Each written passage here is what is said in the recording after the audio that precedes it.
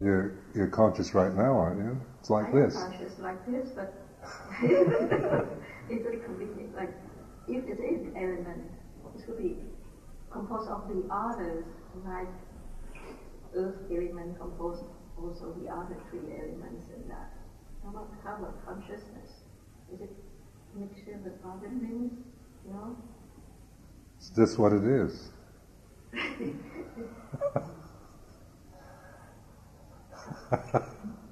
That's why, like consciousness is like this. We're conscious. So, I mean, it's a matter of being of recognizing, contemplating conscious experiences like this, rather than trying to define it. I mean, I heard an interview where scientists were talking about, psychologists and scientists were talking about consciousness, and they were saying that animals don't have consciousness, things like that. These are famous scientists. And so that they, it's interesting how little consciousness is understood.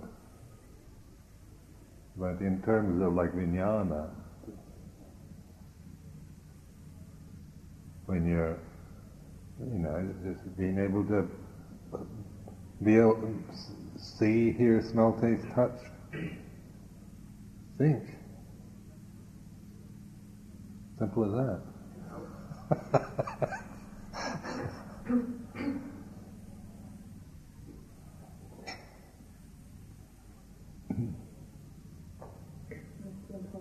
I was on retreat, at the end of the retreat, there was a woman who was sharing, and she was teaching sign language to gorillas, actually. It was Michael and the other famous gorilla in Stanford University. And she was telling me stories about Michael and this other gorilla. And Michael was captured when he was a little baby, and his mother was stoned to death by the captors, and he was put on a boat and he was sent across the ocean from Africa to America. And after Michael learned to sign, he was able to tell the story of what happened to him 15 years ago.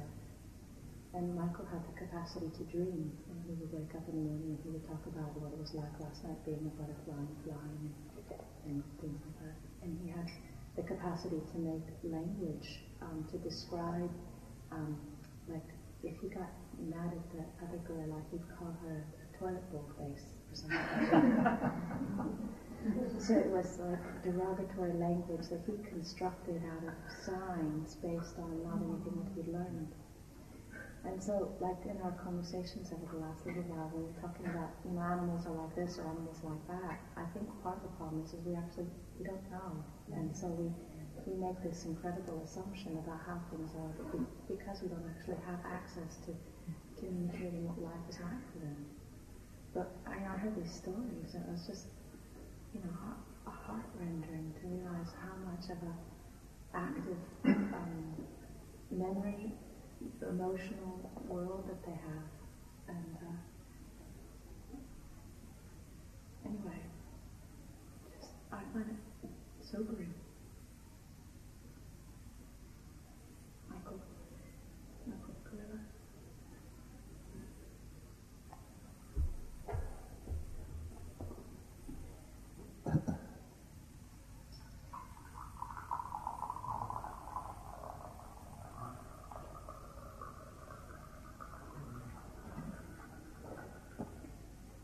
Our consciousness is, plants are conscious. I think it just seems to be the nature of this realm, this conscious realm. I mean, those plants there that can feel temperature and things like this. That's consciousness. I mean, and they say even rocks are conscious, but I don't know how far to take it. I mean, I can understand but everything is molecular. But this is a conscious form that we're particularly gifted with at this moment, right now. there's consciousness. And I can know that. Now, I don't know whether you're conscious. I assume you are.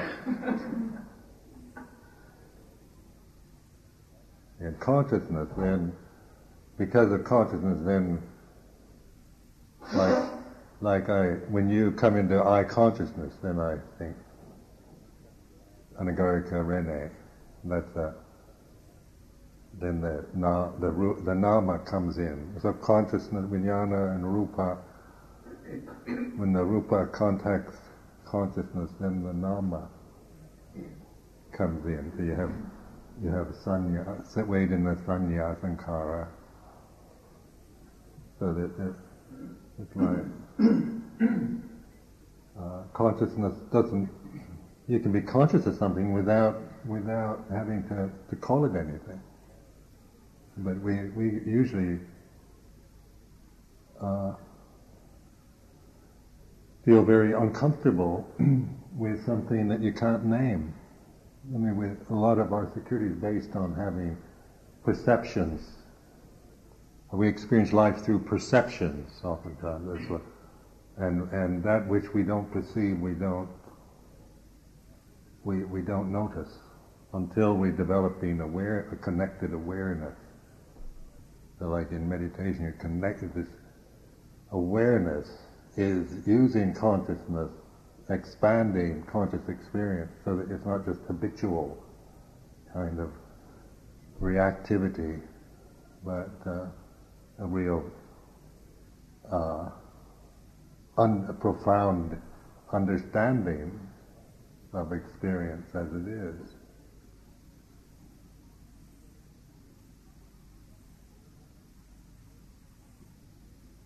And they say, Dhamma is where you inform consciousness with wisdom, panya. Like consciousness can be, the experience of consciousness, then it's conditioned oftentimes through ignorance.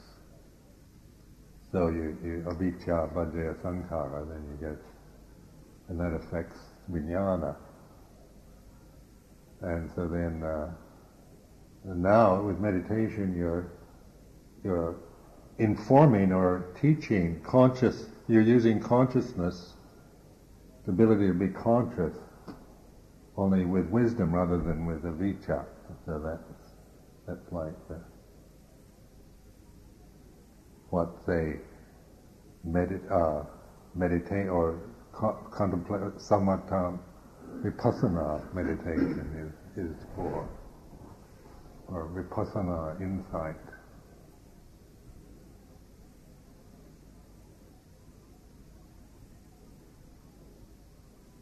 But in that sequence of paticca samuppada, in avijja, vajjaya, sankhara, sankhara vajjaya, vijnana, vijnana vajjaya, nama rupa, nama rupa vajjaya, salayatana, and so forth. That's you can see if you contemplate that, how that connects. Like if there's avijja, not understanding things as they really are, then all that comes from that, all that the sankhara or mental formations or conditions that come out of, that are affected by avijja, and then that determines how your consciousness, how you experience consciousness.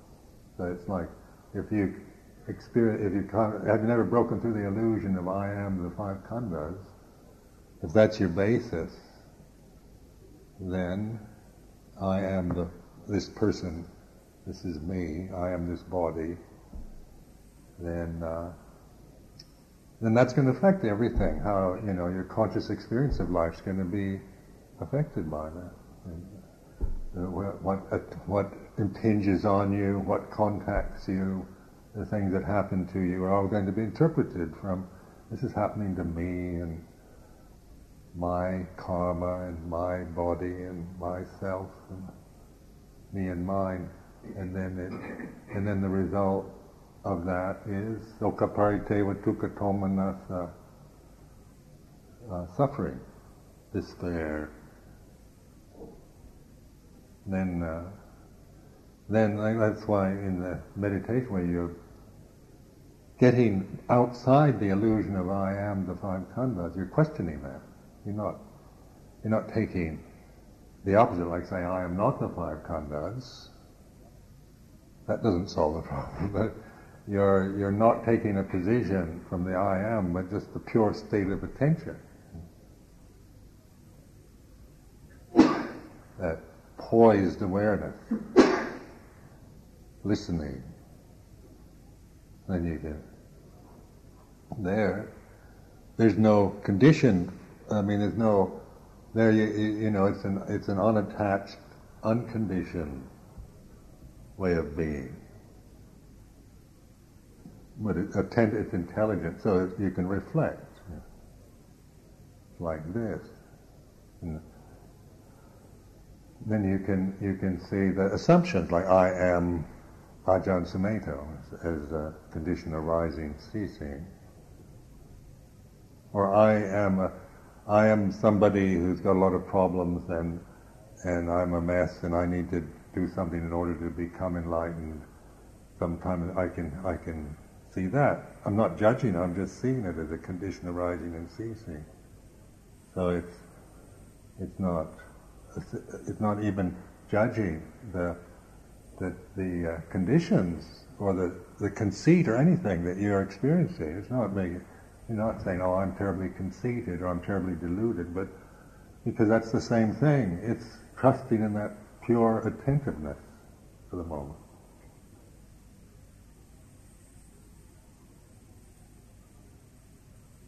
Then, like the sound of silence is a helpful thing to have, something that gives you, that lets you know that when you can hear the sound of silence, your mind is in a very receptive, open state of attention.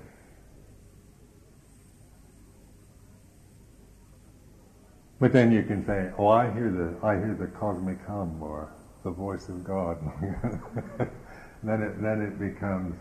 Then you make it into some kind of personal attainment,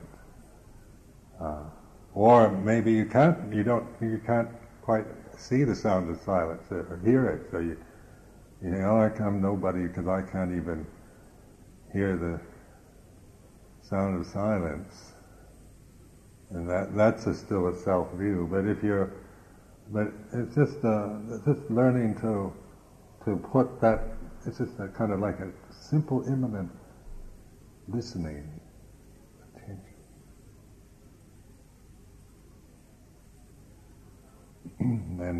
And it's relaxed. And then there's it's an intelligent moment, but it's not a conditioned moment. It's at that moment. You're not anybody. There's nobody there. Then how do you know nobody's there? Because you want some kind of theory or proof, but you're the proof itself. I mean, you have to prove. You're the proof of existence, and it's up to you to prove, not up to me or somebody else to tell you. What when the mind is like this, open,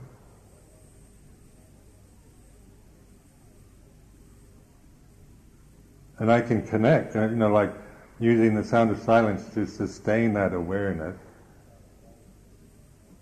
It stays, I can sustain it long enough before I forget about it to just observe. There's no self in this moment. Because self then comes up with avijja, with habit, with memory and language, memory and thoughts.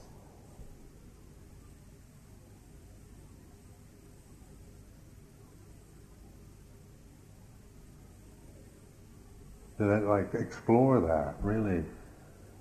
And I just encourage you to be really comfortable with that. And all this kind of, I've got to get the jhanas and I've got to get this and that, not to deny that, but put it in the context of this, of awareness, rather than grabbing these ideas and running with them till you knock yourself dead with them. Because you can. This is actual, where you're getting beyond the avijja bhajya sankhara state, which is a cause of suffering, and then you think, can wisdom come out of avijja? Do you think that because you can assume that you are avijja all the time, you are an unenlightened person, and you think that's being honest. You think, well, I'm just new at this, and I'm just an ordinary person, unenlightened, with a lot of faults, a lot of problems, greed, hatred, and delusion, and I have to admit it. That's the way I am. I don't want to be like this, but I hope someday to be better than this. And that, on the worldly level, might be true. But as far as Dhamma goes, that's not really the way it is. If you observe, that's maybe the convention that you are very much connected with, but in terms of the way it is, before that even starts, before you even think I am, there's this emptiness, this space, this silence, this awareness. It's before you become anything. So that's where you can trust that. You can. That's a refuge. Where all those theories about yourself, don't trust them. They're all based on avijja bhajya sankhara. Interesting sometimes.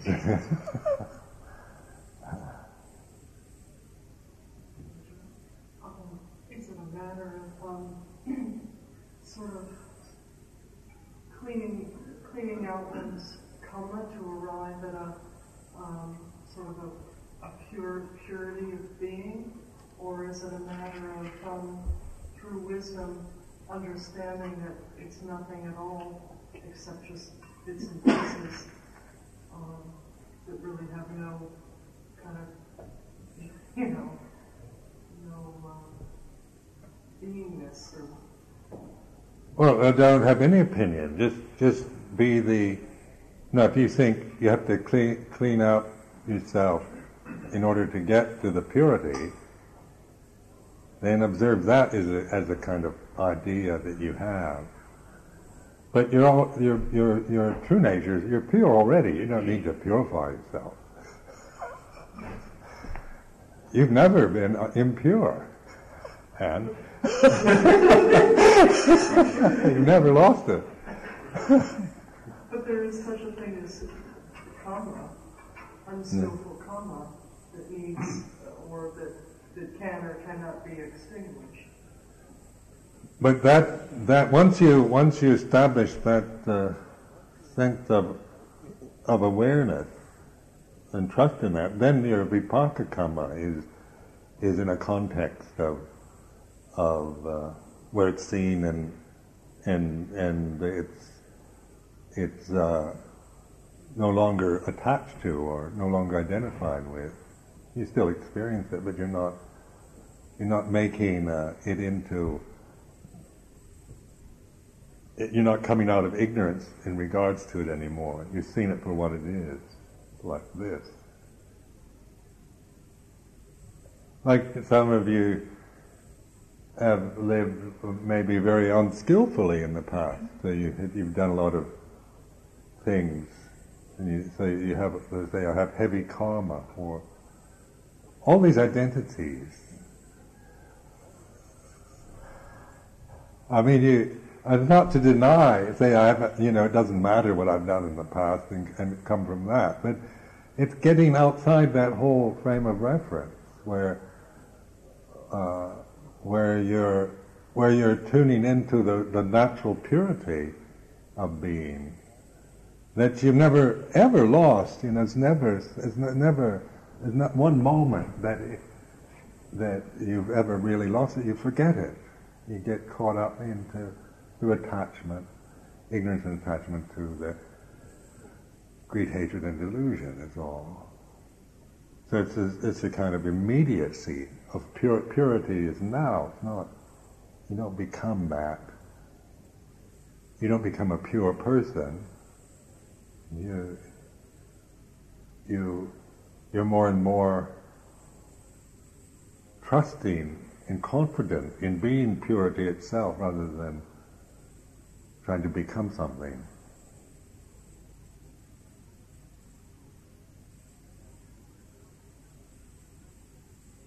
Don't believe me though.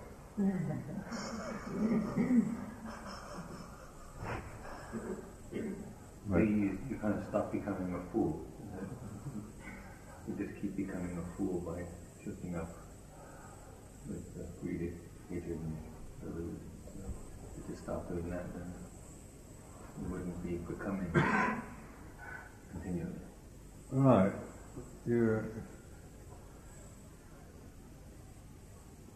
I feel a sense of timelessness more and more, which is very strange in terms of, because I'm very much conditioned to perceive and experience life through time as reality. But now the effect of meditation is much of timelessness and deathlessness, and that's ineffable realization. It's not. How can you say more than that about it? And then the foolishness does come up. I can still have all kinds of foolish thoughts in my mind and emotions, immature emotions, and that. But there's a way of seeing it now that I trust, rather than where before I would tend to judge it, make judgments about myself, or just deny it, or resist any those kind of impressions.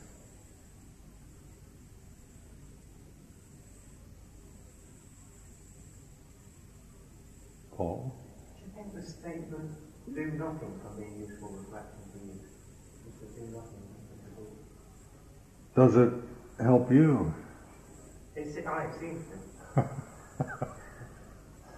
You're the one that, because these things all, they are like upayas. They can help.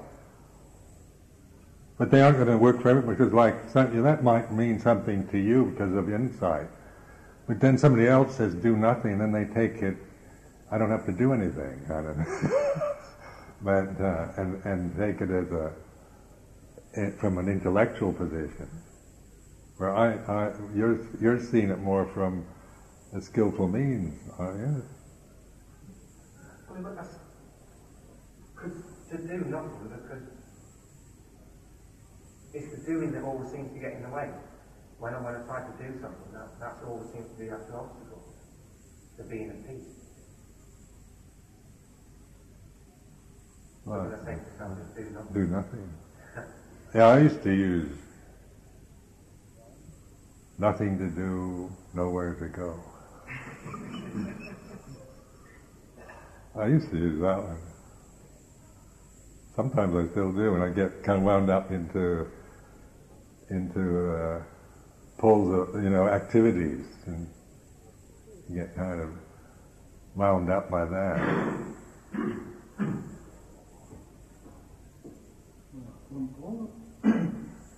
The present moment is the present moment in time. Well, this even letting go of the concept present moment. You see what I mean? It's like I used to. I could see through the past, as I pass through the memory, and I'd explore the past. Really look at memory and see it's present, it's arising and ceasing. Then future is the unknown. Now is the knowing. Then I got kind of stuck in the perception of now is the knowing. And so there's still this sense of present moment that still I was holding to. Then letting go of that even, of the perception of the present. So there's just it's just a refinement of just learning to let go of all any perception of now or the present moment or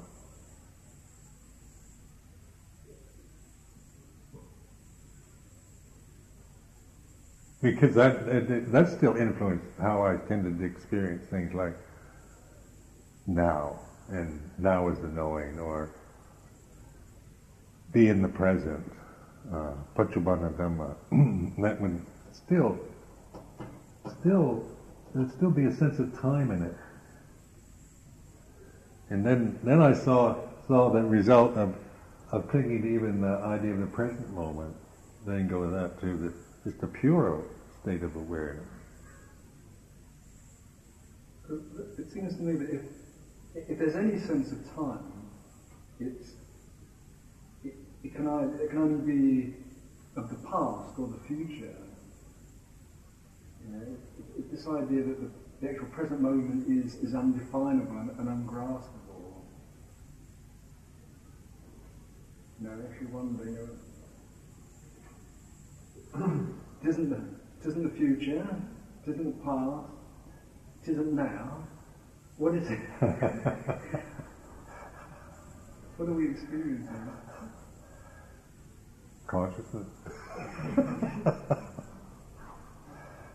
Or deathlessness. Now that's where I say now I have a stronger sense of timelessness than deathlessness. Because of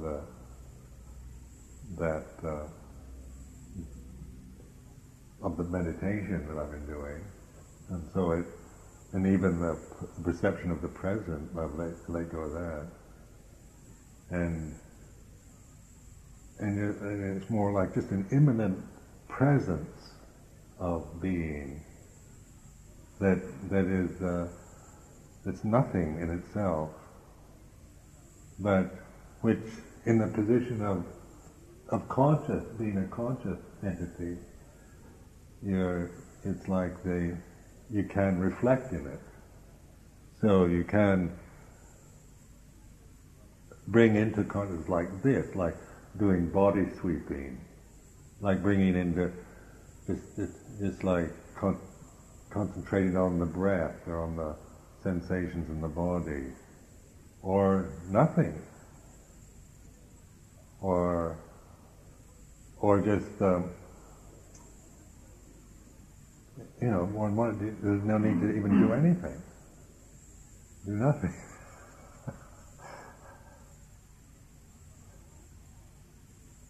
It seems to me for the minute you know it, that's the point you divide the past and the present. And when you know it right now, so one is the past and the present, like a line, you have to put a zero neutral point in order to see a positive and negative. But then like the present moment is the gate to the deathless, you see. So I'm just contemplating the unconditioned as realization, as reality, rather than even, because even the perception of present is still a perception that's influencing consciousness in the present now. So letting go, where it's just like nothing, nobody, But there's intelligence. But it's like a timeless.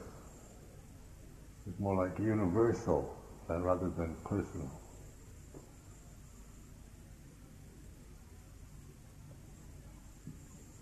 And then you get perspective on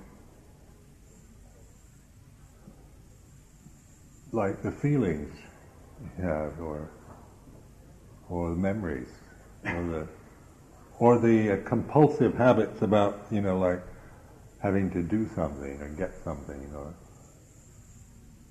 planning the future,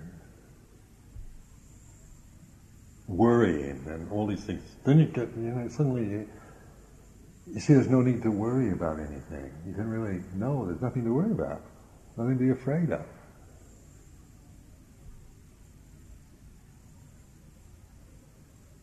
Because all that comes out of avijja, ignorance, and the result of that, of operating from avijja.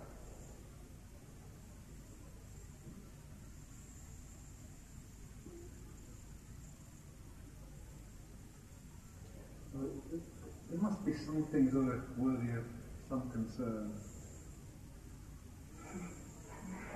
I mean, for instance, if the building here was suddenly on fire. Yeah, but then in the state of awareness, then you do the right thing. It's not like it's not taking a position like a passive position of just, being petrified in the timelessness of it, but it's full, it's malleable, it's where you can respond to life completely, where you can engage with things honestly. That it's not, but and so it's something that enhances experience rather than denies it. It's something you can be really concerned about, but not worried about. Right. I mean, say for instance, people were trapped in this building at the moment, and the place was on fire.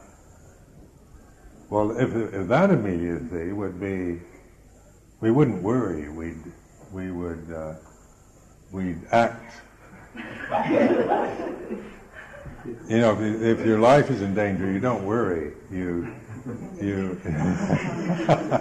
But we could worry about the possibility of this building catching on fire. I mean, like how I use the word worry is it's a habit of the mind that thinks about all the possibilities of failure, misery in the future, of everything going wrong in the future. Even, I mean, when there's no need to, when the potential's there all the time, like you could be hit by a car, could have a heart attack, Britain could sink into the ocean, and a meteorite could crash into the earth and things like that. But these things one could worry about in the present, and they're possible. It's not like you're worrying about something impossible. But what's the point of it? Because if that's going to happen, then deal with it. Do necessary things to prevent, to help, prevent or promote safety. But then leave the rest up to God, and don't worry about it. Like I noticed, like whenever I've been in that kind of life-threatening situation, I find a kind of instinctual reaction that it's not worry. Like when your life is threatened, you can panic or you can respond in a very immediate way. So you can find yourself doing quite things that you can't imagine yourself doing if you're sitting here. If suddenly some tiger started chasing you, you'd find a certain speed and alacrity that you can't imagine you'd ever have if you were sitting like this.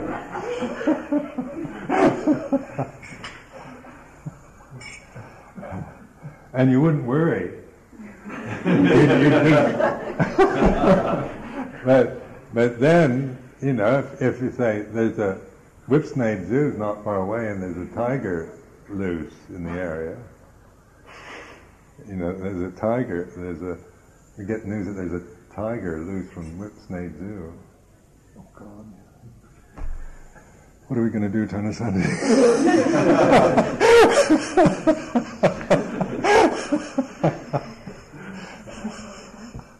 Make sure you lock all your doors. When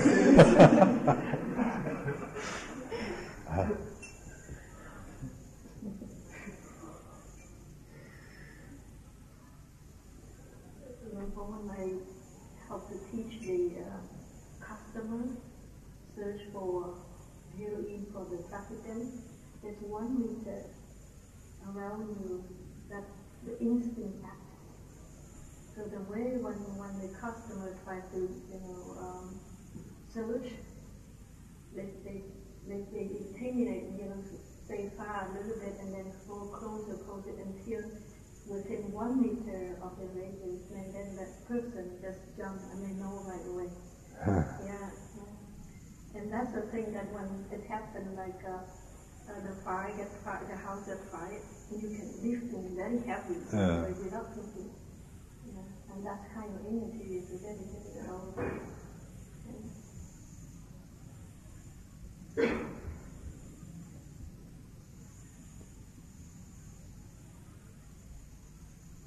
That's what you're saying about the illusory nature of time. Is it like when you're embracing everything in the present, you're also embracing the future and the past? You're embracing with your karma. But because you're embracing it all in the present, then it's effortless. Yeah, it's like, because the vipaka karma that arises in the present then is like anicca dukkha anatta. It is what it is. And it doesn't, and so the embracing the present includes everything. It's like this sense of welcoming life, where you, this attitude of everything belongs. There's nothing that can happen or you can think of that shouldn't be or doesn't belong. Everything belongs, good or bad. And then because the critical mind is very much caught in that this shouldn't be. It shouldn't be like this. It should be like this. Life should be like this, and it shouldn't be like that. And so then we're always. And when you're caught in that realm, then you're always resisting things, trying to control and manipulate conditions and trying to make them what they should be and try to get rid of the things that shouldn't be. Then the intuitive moment is embracing. It's this sense of a mandala. What a mandala is, and so like this is this courtyard like a mandala, and you're in the center of the mandala. You are the center of the mandala. You're the Mount Kailash of your mandala, or the axis mundi, and then everything that it belongs, in that mandala, whether it's worms, it's bird shit, it's daffodils, or whatever. It all belongs in the mandala. So it's in this way you're able to to not be caught in this endless resistance to life, where you're trying to sort it all out and make it like this and get rid of that control and manipulate the conditions of your mind and the people around you and as it kind of endlessly create problems and divisions in the world. But in this intuitive awareness, because it includes everything, then it gives us, it stops us from being caught in that divisive mind, which is created through fear, desire, ignorance, and therefore it's like a universal. It's pure, it's one, it's total and whole, rather than you as a vulnerable person that has to protect yourself on the, in the terms of identity with the five khandhas. Anyway, it's a reflection. I don't believe this, but reflect on it. Just, like when I heard this definition of intuition,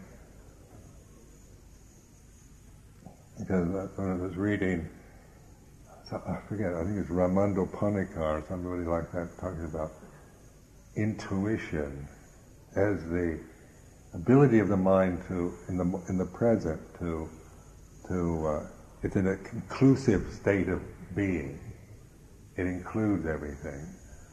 And then the thinking mind is exclusive. You have one thought at a time, you have one thought moment, and then the next, and so forth. So you when you're caught in thinking, memory, and that, then there's always this separative feeling, because you can't, like the age-old problems of compassion, wisdom and compassion.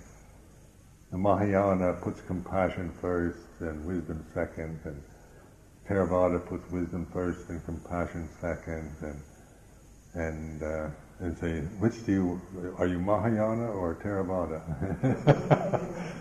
Where actually, in an intuitive moment, they're together.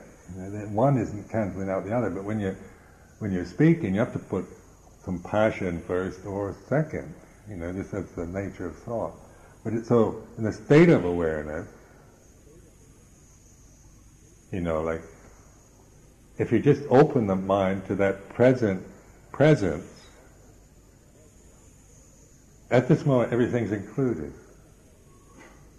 I'm not trying to, the body, everything that is impinging on this form belongs, whether it doesn't matter if it's pleasant or painful, in terms of that it still belongs in the present. That gives me a sense of being able to respond to life in a way that I can't do if I'm caught in trying to control the moment and think, it shouldn't be like this. This person shouldn't be like that. Life shouldn't be like this. It should be like this. Monks should be like this, nuns should be like this.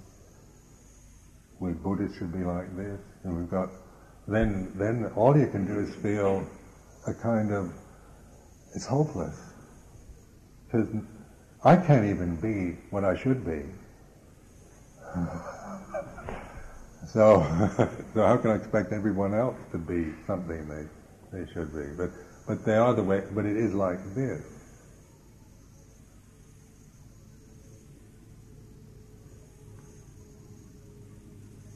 And then like with Krishnamurti saying, just go out and listen to the sound of the birds. Well, you can do that if you're fully present. I was doing that the other day, by the caravan, and all these little birds zooming around. Mind empty, and it's the sound of the birds was like this, or the cold, or the wind, or everything is as it is, rather than been saying, "Oh, I wish it weren't cold," or always trying to be critical or compare the present. I used to notice when I'd go sightseeing or go places, I'd always compare it with something else. I remember one time in Switzerland, I was in Switzerland. I said, "Oh, this looks like the Cascade Mountains in Washington State." Then I was flying over the Cascade Mountain, and I said, "This looks like Switzerland."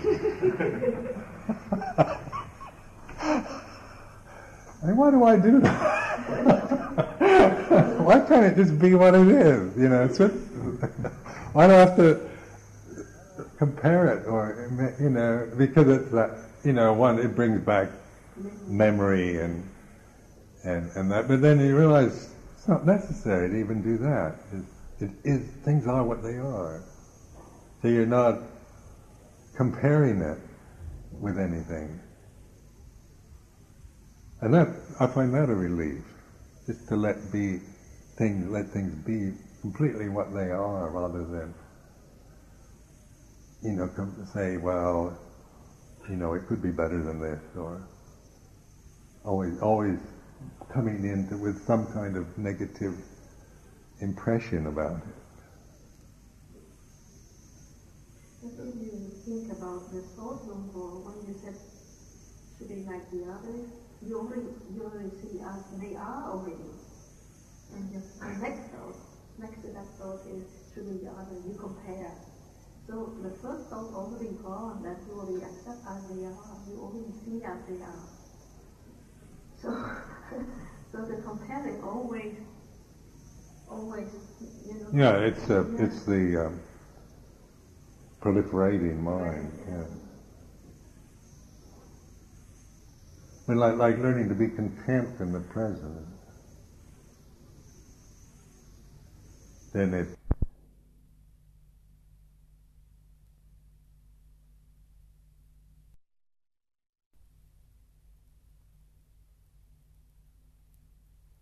Then I can see discontent. I can see, if I just relax now and open to the present, then I can be aware of discontentment, as if I'm feeling it. I'm not trying to make myself content, you should be content, but I'm not. I'm discontent. I should be content, but I'm not. And so therefore you go around, hating yourself because you're not what you should be, and you can't do what you think you should be able to do. But more and more as you relax into the present, like see meditation, it's like when you go into the temple and see it as just a chance to let go of everything, but just be. Take that as a kind of attitude, and then just see what happens. Like even if you can't do that, if it makes you even more tense, then be aware. Just accept the tenseness or the aversion to it. Just whatever it is, you're totally accepting it. You're not trying to become content, but actually being totally accepting of whatever is going for you. Even if you're going crazy, just totally accepting it.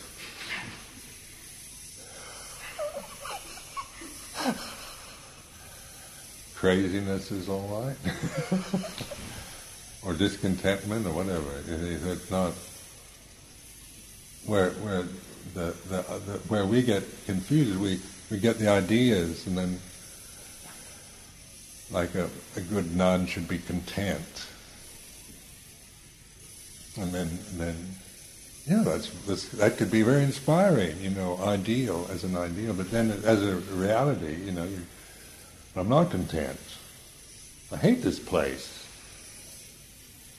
I don't want to be here. I don't want to be any place but here. And Ajahn Sumedho says you should be grateful for the roof over your head for the night. And Ajahn Sumedho says you should be grateful for the alms food in your bowl. And you should be grateful for the national health. and then you think, but I'm not, I'm not grateful, and I'm not a very good nun then. That they go around with that. But if you're, the ideal of being grateful is a guide rather than a command, is a suggestion of mine, then we'll then even be grateful for being ungrateful. Take it to that one.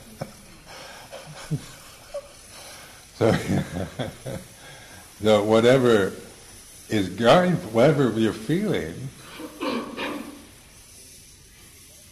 is the Dhamma for you, and it doesn't matter what it is. If it's what it should or shouldn't be, it doesn't make any difference in terms of its value and its wisdom.